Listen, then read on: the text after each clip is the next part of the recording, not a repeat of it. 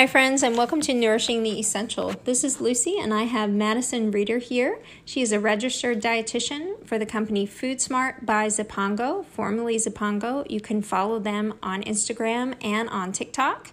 You can also follow us under Nourishing the Essential on Instagram and TikTok as well. Please follow us and the hashtag Food Smart by Zipango for more information as we cover this series. We've talked to Maddison about the glycemic index, also about fruits and vegetables. She talked a little bit about carbs and macros. We're going to talk about the low-fat diet today. Thank you for being with us again. Yeah, of course. Anytime. I always love sitting and chatting with you, Lucy. You This too. is great. So if we want to talk about the low-fat diet, I'll kind of take it back a little bit and we'll talk about why that even exists, why things are low fat. So in the late 80s, early 90s, I think that's when this trend was at its peak, that if we wanted to lose weight and stay healthy and cut calories, we could cut out fat and that would make it a better option. At least that's what science thought at the time. The problem is when you take fat out of something, so whether it's yogurt or milk or really anything, if you take fat out, then you have to add something else back in to make that item taste good. Right. So what's added back in to make it taste good is sugar. And the problem then with that is, yes, you have something that has less calories and has less fat, but now you've increased the amount of sugar and you've made something that wasn't necessarily a product high in carb. Now it is. And if you aren't aware of that, and then you're also eating other sugary items or items with carbs, now you have elevated that sugar content, that sugar amount that you're intaking way too much, and that can lead to other issues too.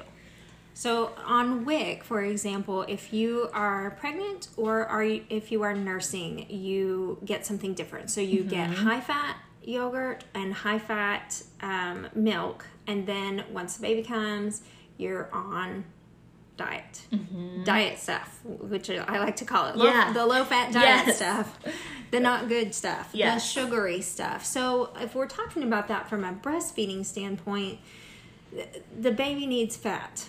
I mean, if you look at any website that's talking about breastfeeding, they're talking about the fat content in that milk. And we all, most of us are aware now that that's what's keeping your baby full. So if we take it back to ourselves, we need to be nourishing ourselves to nourish that baby. Right. What are we doing wrong here? Obviously, this is the item that we're provided by, WIC, and we appreciate it. What can we do so that we're making sure that that milk is fatty too? Because obviously we're on a low-fat milk and yogurt. We can't fix that, but what can we fix in ourselves? So when you're on those low-fat type of dairy products, I think there's a couple different ways that you can combat that, either by adding fat in other ways, depending on what you're getting. So can you give me an example of what you're normally getting for your fat items? So you can get avocados if you have vegetables, which we talked about, that's a little more expensive. We have cheese and we have eggs. Let's see, the milk and the yogurt will be reduced. We have beans and rice, if eaten together, are going to be that iron, but are the beans going to be any kind of a fat? A little bit? Yeah, so you'll get a little bit from that. You'll get a little bit from your protein sources too. So things like eggs and your, any other type of animal protein that you'll get some fat from that as well. And I think that's important to think about. While those are your proteins, you think of those when you think of building muscle and staying strong. There's also some fat there. So making sure that you're sort of pairing these things together so that the nutrients that do exist there can work together. That's really important. And that's something really good to think about too, as a lot of our elders have been put on low-fat diets as they get older, maybe develop diabetes, and they've gone to a doctor who says, okay, it's time, you need to be on a low-fat diet. And then, as every television show in the 90s will tell you, they're ticked because they can't use that butter, you know? Right.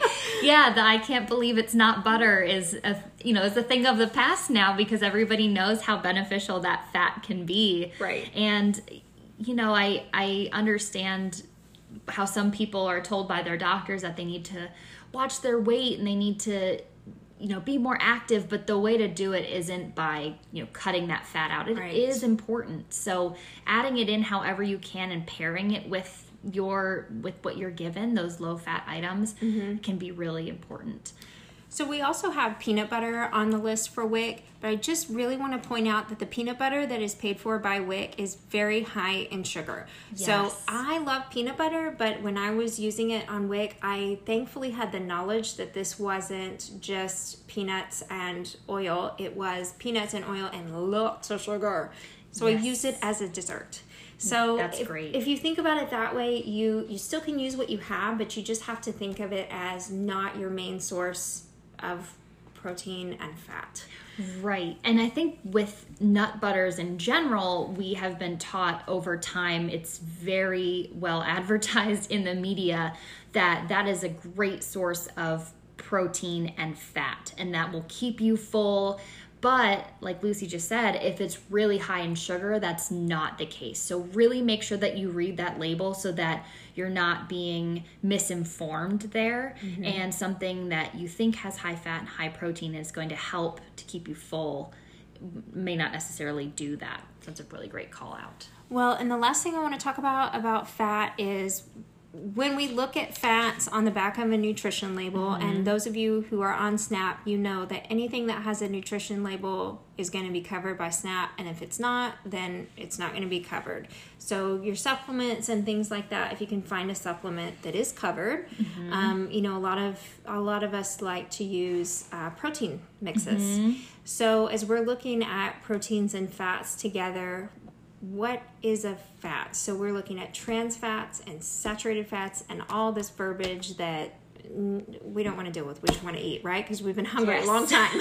So tell us about this. That is a really great call out, and it is really confusing. Not only do we have to figure out what fats are, but now we have to break it down into these 3 additional categories. It's like, why can't nutrition be simpler? But I'll break it down for you in a much, much easier way. So you have your trans fats, your saturated, and your unsaturated. So the unsaturated fats are the ones you want to gravitate towards the most.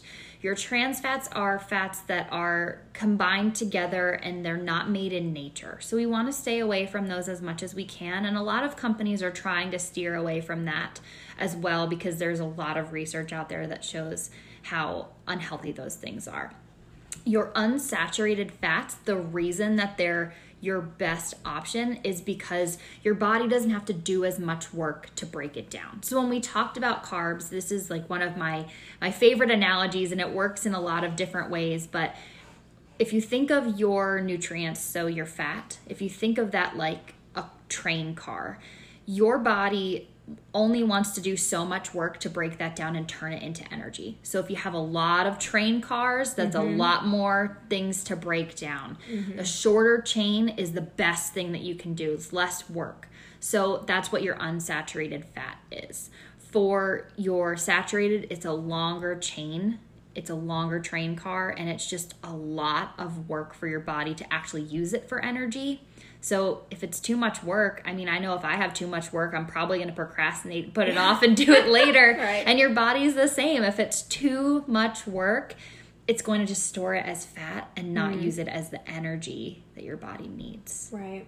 And that's good to think of it that way too, is energy. That's what your body is and what your body is doing there. And so it's important to think about these things as you might have, access to low-fat products on WIC after pregnancy, or if you're doctor is having you or one of your elders go on a low-fat diet, these are things that can help you as you're looking at what you're buying.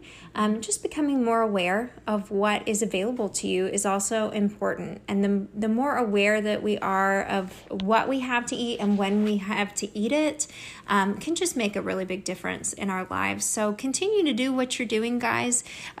Follow us. Make sure that you're subscribed so that you can see when we have a new episode. We're going to be hearing more from Maddie, and keep going as you're going. What you're doing is good. You are essential. Bye. Hi friends, Lucy here. Please make sure you're following or subscribing to our podcast on your platform of choice. Also, please take a minute to review and rate our podcast. This helps us to gain more followers and show up in more searches. In this way, we can help more people. Thank you so much for what you are doing in your life to help those around you. You are essential.